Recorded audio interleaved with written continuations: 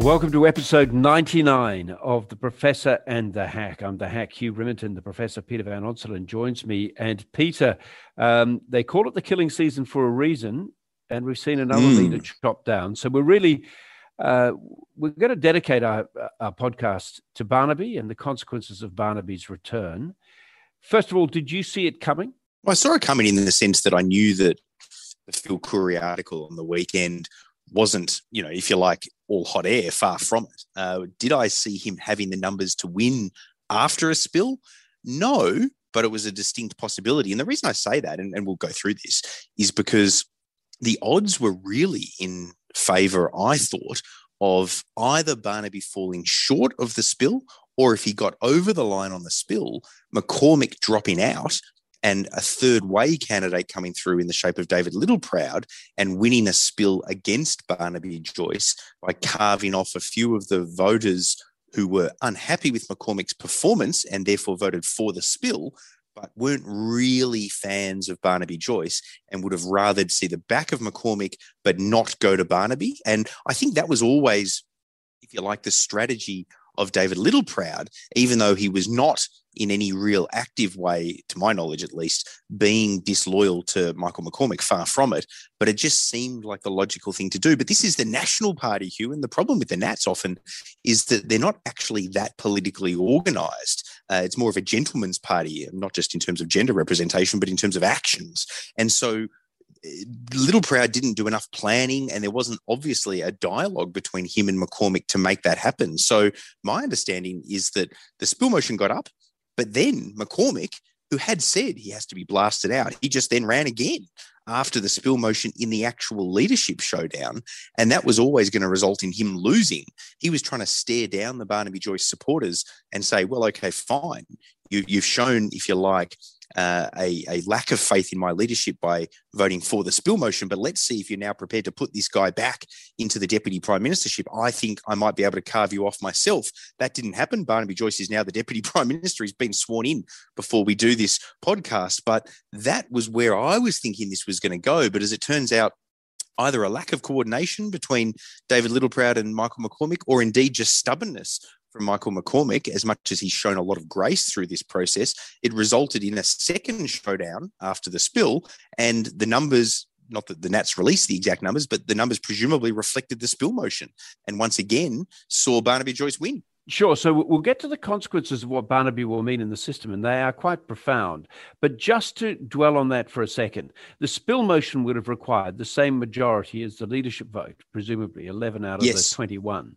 So McCormick, 'cause this really goes to political thinking, McCormick sees that he's got a majority of the party room wants his leadership vacated, but did not have it in him, or had not organized, or had not seen it coming sufficiently, or for any other reason, stubbornness is a motivation you point to, did not say, look, I'm a shot duck, but if I don't want Barnaby, the only thing to do is to step aside and see if there's a Littleproud option. By standing, he essentially, once he'd lost the spill motion, he pretty much guaranteed a Barnaby win. Yeah, and there were a few comparison points of this, and I think it's also a bit of political naivety or a lack of thought, and it's also a little bit of Michael McCormick maybe thinking that David Littleproud didn't have his back as much as he could or should have as deputy because he wasn't ringing around on McCormick's behalf, so therefore McCormick stood again. And the parallels historically, not within the Nats, but compared to the Libs, for example, come in on two fronts. Had it been done successfully to deny Barnaby Joyce, it would have been not dissimilar to when Scott Morrison came through the middle, when you had the showdown between Malcolm Turnbull and Peter Dutton. And after Malcolm Turnbull lost that spill motion, then Turnbull stands aside, and it was contested by Scott Morrison as well as Julie Bishop, but she didn't get anywhere on it. And Scott Morrison came through the middle and won. That was what could have happened successfully for David Littleproud and didn't.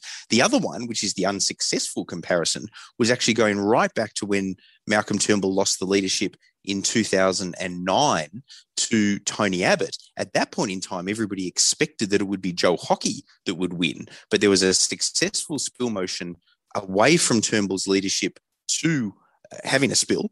And then the theory was supposed to be that you would then have Joe Hockey running against against Tony Abbott and bringing back votes away from Tony Abbott. But that didn't happen because Malcolm Turnbull did contest and Joe Hockey came third.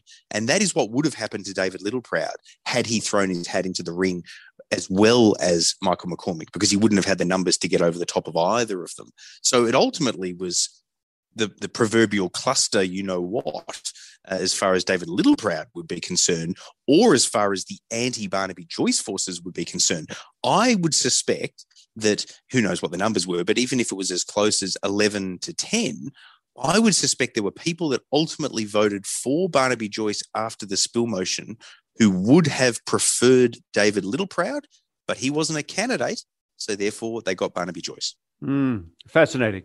All right. Well, as we discussed in our last podcast, the National Party matters as part of the coalition. Explain to me what a coalition agreement is.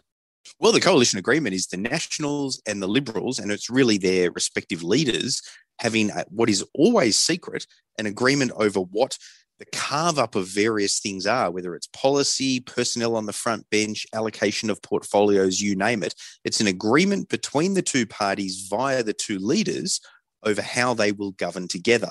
And the rules of it, informally, the rules of it are that whenever there's a new leader, there's a new coalition agreement. And Barnaby Joyce was very keen to make that point after he won the Nationals leadership, which is that there'll need to be a new coalition agreement. So now Barnaby Joyce, at some point, sooner rather than later, one imagines, will have to sit down with the Prime Minister. He'll have to do it virtually, by the way, Hugh, unless they wait a while, because, of course, let's not forget, the Prime Minister has been stuck behind the glass in quarantine at the Lodge during all of this.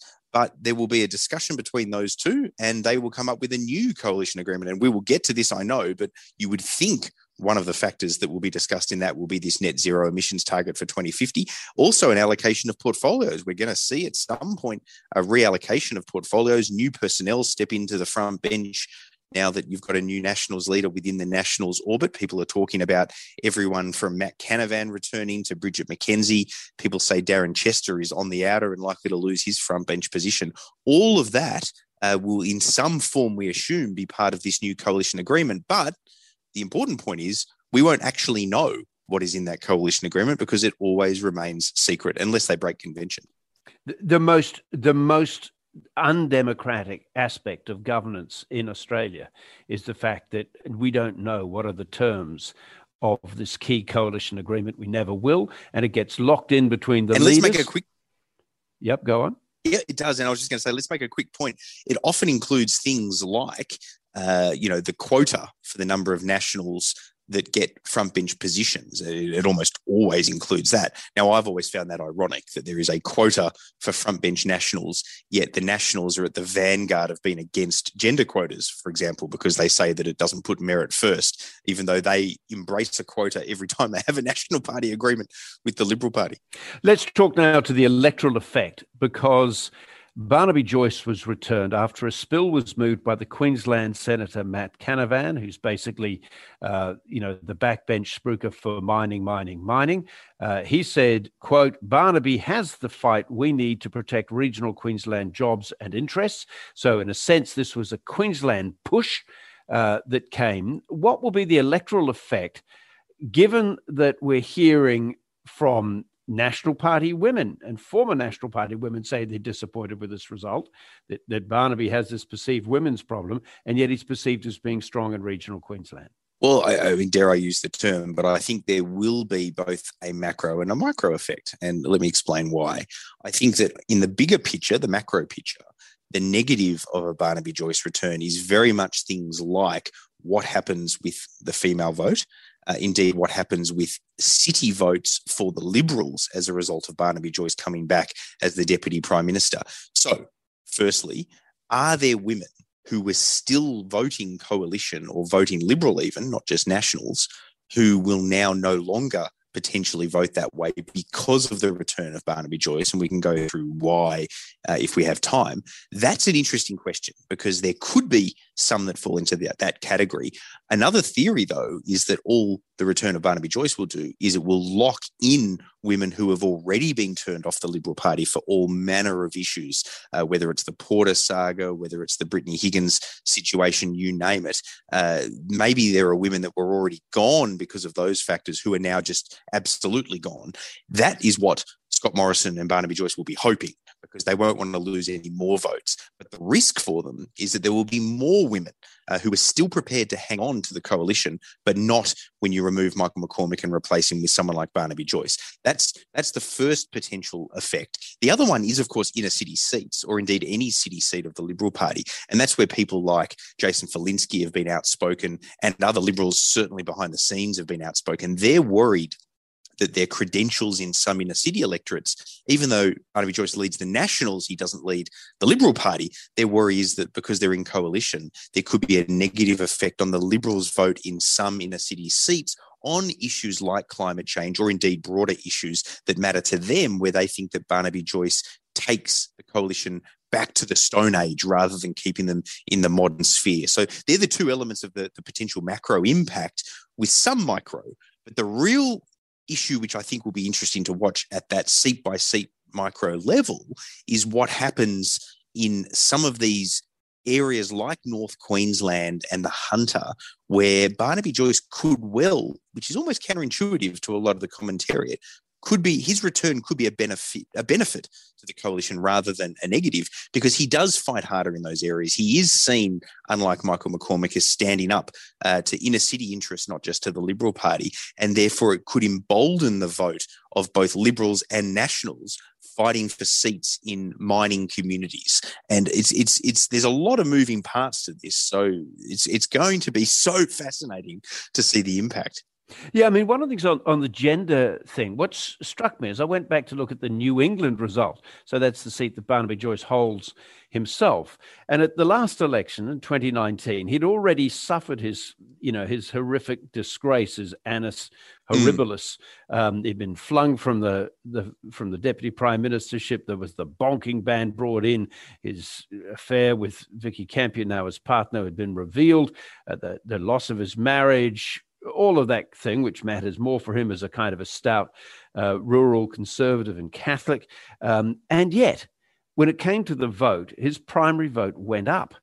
Now, in part, that was due to the fact that Tony Windsor, his long bête noire in that area, had chosen not to stand, and I'm sure that was a factor. But there simply was not the evidence that there was going to be a calamitous exit of women voting against Barnaby Joyce because of his record. It didn't happen. And it just... that's very...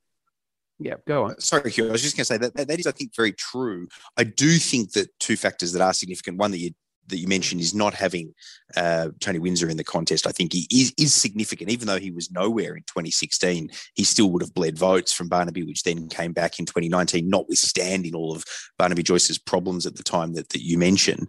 But the other factor, which I think you can't underestimate, is just the reality that a local MP gets more ambit and more tolerance for their failings from local constituents who know the person because they're the local member.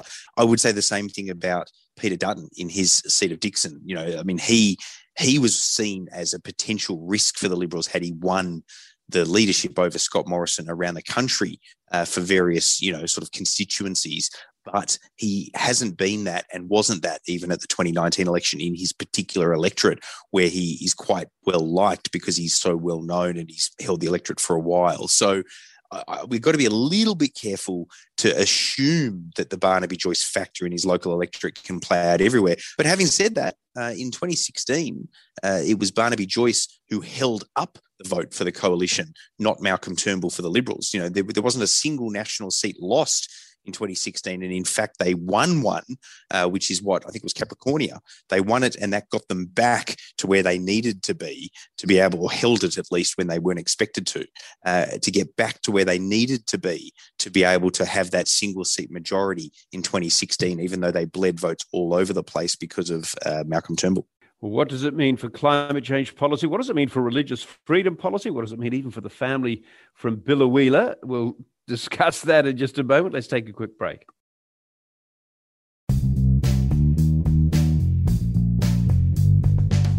Welcome back. This is episode 99, by the way, of The Professor and the Hack. Thanks for staying with us in our little journey. In honor of Prince Philip. Yes, he made in honor it to of 99. Prince Philip, Hugh. He didn't quite make it to 100, unfortunately. We'll see if we can get to 100 in the next week or so. By the way, if you'd like to send in some questions, if you want to quiz us, or more accurately, the professor, I suppose, send us on Twitter, if you're on Twitter, to 10 Speaks. If you've got questions for our episode 100, and we'll try to answer them. That's for next time. So let's get back to the key issue is climate change. And the thing which really triggered this was Keith Pitt, the National Front bencher, coming out last week and saying that the framing that Scott Morrison has been using, that Australia is committed to net zero emissions as soon as possible, preferably by 2050, was not acceptable to the National Party, and that they had not signed up to it. So now we've got Barnaby Joyce, presumably put in there because he's expected to do something different to Michael McCormack in this space. What is he going to do that's different, and what impact will that have on climate change policy?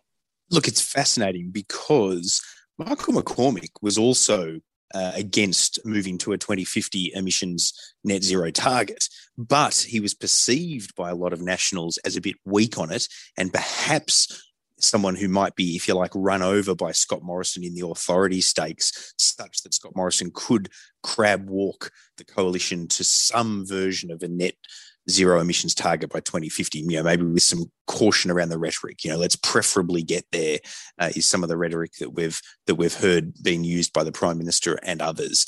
The difference with Barnaby Joyce is in the degrees, but they're important. So it may not have happened under Michael McCormack. We heard Keith Pitt mouthing off last week about not wanting to get there and how it's not coalition policy at the moment, and it's not.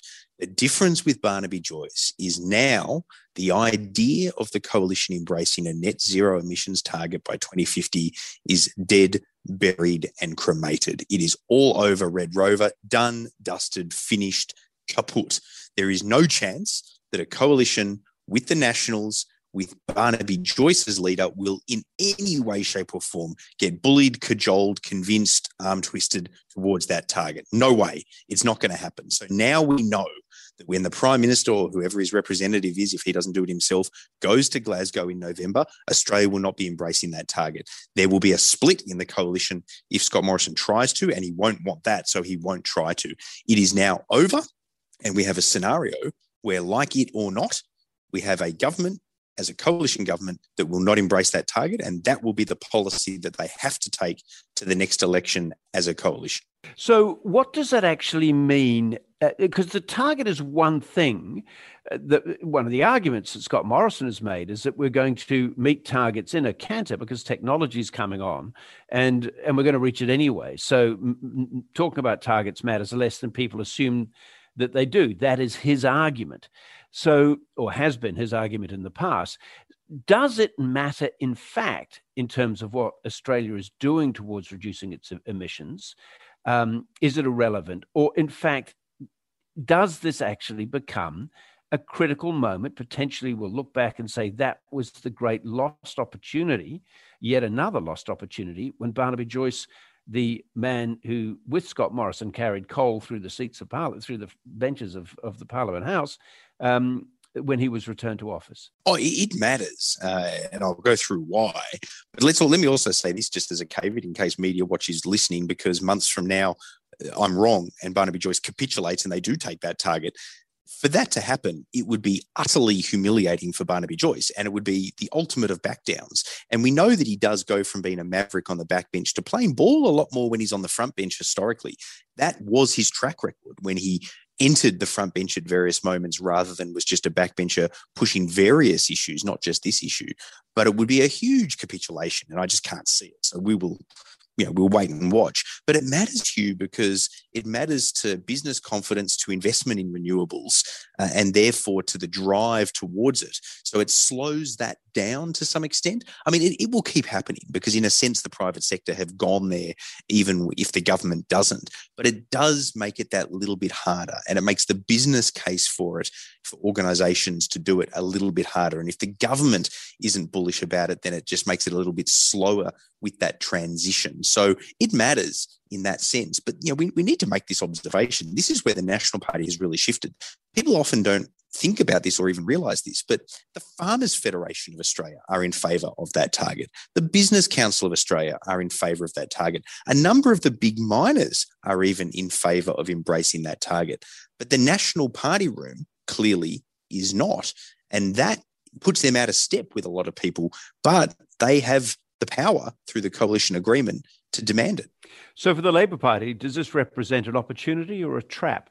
Both, I think. It's a trap seat by seat in some of these mining communities where it's possible now for the coalition, whether it's a Nat running or a Liberal running, to carve off, for example, Joel Fitzgibbon's electorate, both if he runs, but particularly if he doesn't run, but also nearby seats in the Hunter. There are two that are in play. It's a possibility of them retaining seats that would otherwise be difficult to hold in far north Queensland. It could work for the Liberals, even though there are no federal seats for the Nationals over in WA, which is so strongly dependent on the mining community for its economic prosperity. So it's a trap for Labor in those seats, but it's also an opportunity because it could create a wave of discontent with the coalition potentially, which means seat by seat ceases to matter when there is a move on as a wave. But we'll have to wait to see if that's the case. I'm doubtful whether that will be the case.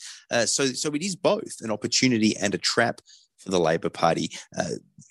Anthony Albanese needs to be careful in how he manages this, particularly as a factional member of the left before becoming leader, with a party which therefore has the left being dominant factionally now because of having Anthony Albanese as its leader at the moment. So another element which is plainly part of the expectations by some of those Queensland Nats is that Barnaby Joyce will become publicly an advocate for that other great shibboleth, the coal-fired power station. The demothballing of Collinsville, just inland from Bowen, is always cited as being the most likely proposal. Ken O'Dowd, who's a member for Flynn up there, says we might need more than one coal-fired power station. Is this realistically, do you think, going to be National Party policy? And could it even, if it's policy, it's government policy, I guess, could it be written into the coalition agreement as well? That I'm much more sceptical about. I mean, Liberals are already saying there's no way that will happen. I can't imagine that Scott Morrison will go there. I don't think it'll be able to be part of the coalition agreement. What he can perhaps do is just simply make soundings to the idea that, well, if the economics changes and a coal-fired power station stacks up, then we'll consider it. But that's as far as he would go. The economics don't add up. They're not likely to. They're likely to add up less, not more, as the passage of time continues. So I don't think mind you, they've always argued. I mean, the whole basis is that they've argued against reality that the economics are entirely in support of a coal-fired power station. In fact, that has been a central argument for years for those who've been of that faction that has been spruiking this. So how does he walk away from that? He can't say if the economics add up because that base within the National says, well, no, it doesn't, don't look at the numbers. The economics add up. I think all that Barnaby Joyce will do on that front, and that is where he goes from being the maverick to the insider, all I think he'll do to try to walk both sides of the line on this is he'll continue to say, look, it's National Party policy to push for these, but we are the junior coalition partner. We can only do what we can achieve in a coalition, and we will continue to make the case inside the coalition government. And that's as far as it gets, would be my argument. Now, it could then become a case of for that to be as far as it gets, with Barnaby Joyce being pragmatic behind the scenes, it could be that he then is able to extract other things as part of this new coalition agreement from the Liberals and therefore from Scott Morrison. So, for example, the reallocation of portfolios is going to be fascinating. Barnaby Joyce has made a lot of soundings that he wants more economic portfolios to go to the Nationals. And the key one within that he's talking about is something like trade. So Dan Tehan, a Liberal, a rural Liberal, but a Liberal nonetheless out of Victoria, holds the trade portfolio. And the Nationals usually hold the trade portfolio and have done so over many years. Mark Vaile was very dominant as trade minister during the Howard years. I could easily see Barnaby Joyce wanting the trade portfolio back, not taking it for himself, but maybe giving it to his deputy in a reshuffle, David Littleproud. That would be one thing that could be on the agenda as a trade-off for the Nationals, just having to accept that as the junior coalition partner, they don't get more investment in a new coal mine. Can I ask you what you think Darren Chester, what role he might potentially play? So he's a front bencher. There have been hints that he could defect to the Liberal Party because he's no fan of Barnaby Joyce's. If he was to defect to the Liberal Party, then plainly the numbers in the two-party rooms get shifted. And with that shift, it reduces the quotas that are available to the National Party to demand certain portfolios. So although he's pretty quiet and he's generally acted in over years in a very principled way, it does give him significant leverage if he wants to be a player in some of these decisions, doesn't it? Even so, I just think Darren Chester's goose is cooked as a front bencher. Now, I might be wrong, but, whether you like it or not, in these showdowns, inevitably there are favours and deals that have to get paid back in the aftermath of who wins and who loses. And with Barnaby Joyce winning, one assumes that Bridget McKenzie comes back, post sports rorts. She was, she still does hold a leadership position in the Senate, and she was a cabinet minister. Now, Darren Chester's not even a cabinet minister. He's a junior minister with Veteran Affairs. He's a Victorian. So is Bridget McKenzie, even though she's in the Senate and he's in the House. That's an easy swap, I think, for Barnaby Joyce. But the thing he has to be careful of, which is, of course, your point, Hugh, is that if Darren Chester were to defect to the Liberal Party, then that also then can change the number of spots that the coalition, the Nationals rather, have within the coalition in terms of front benches as part of that quota, because they have a smaller party room by one if they lose Darren Chester. It'd be a big call, though, for him to defect to the Liberal Party. So we'll see if that does happen or not. But I think either way, it would be a surprise for him to hold a front bench position because Barnaby Joyce needs to pay people back. I hear that Bridget McKenzie's at the front of that. Another one would be Matt Canavan. I mean, he was a cabinet minister previously. He stepped aside. He was also chief of staff to Barnaby Joyce before he entered Parliament himself. You would think he would come back, but there's been some talk that he doesn't mind biding his time on the backbench because of practicalities around who's in and who's out. Another one is David Gillespie. He attended the swearing in of Barnaby Joyce as one of the few Nationals who did. He's on the backbench, but he's previously held assistant ministerial portfolios. He could be part of a minor reshuffle as well. So just that reality of payback and positions that therefore fluctuate will have an impact on a number of positions. But I think Darren Chester is right at the vanguard of the impact it'll have.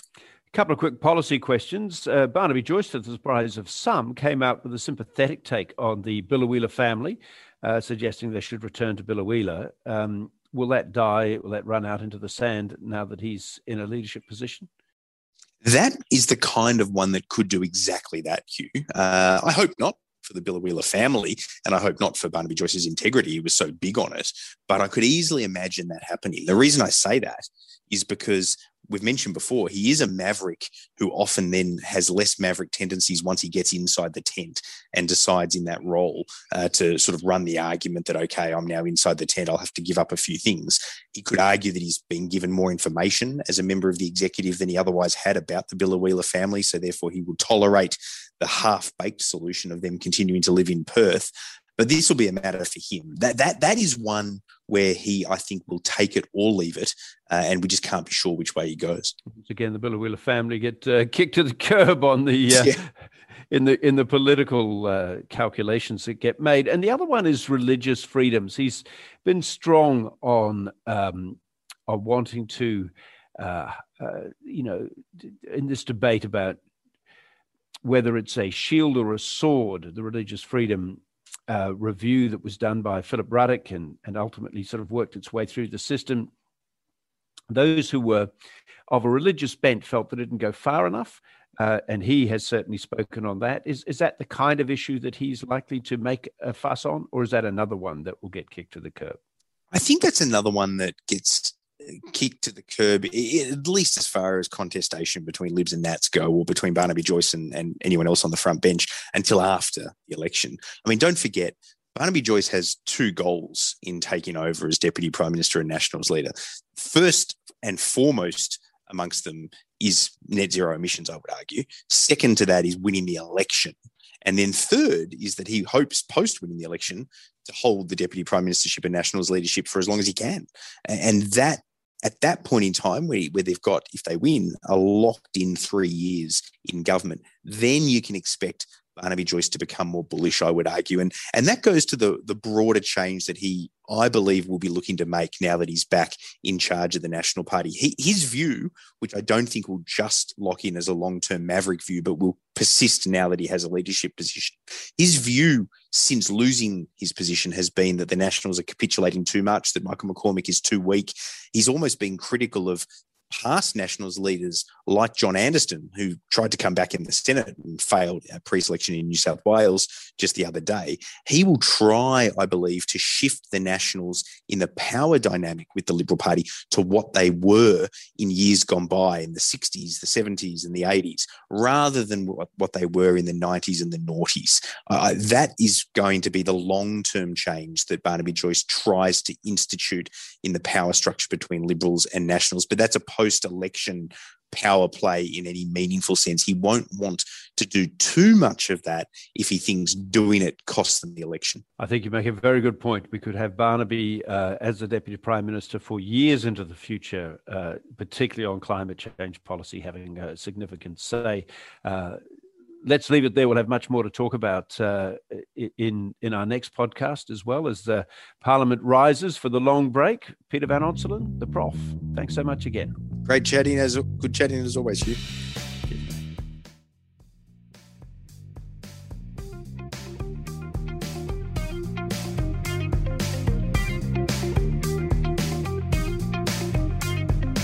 You have been listening to a 10 News First podcast for 10 Speaks.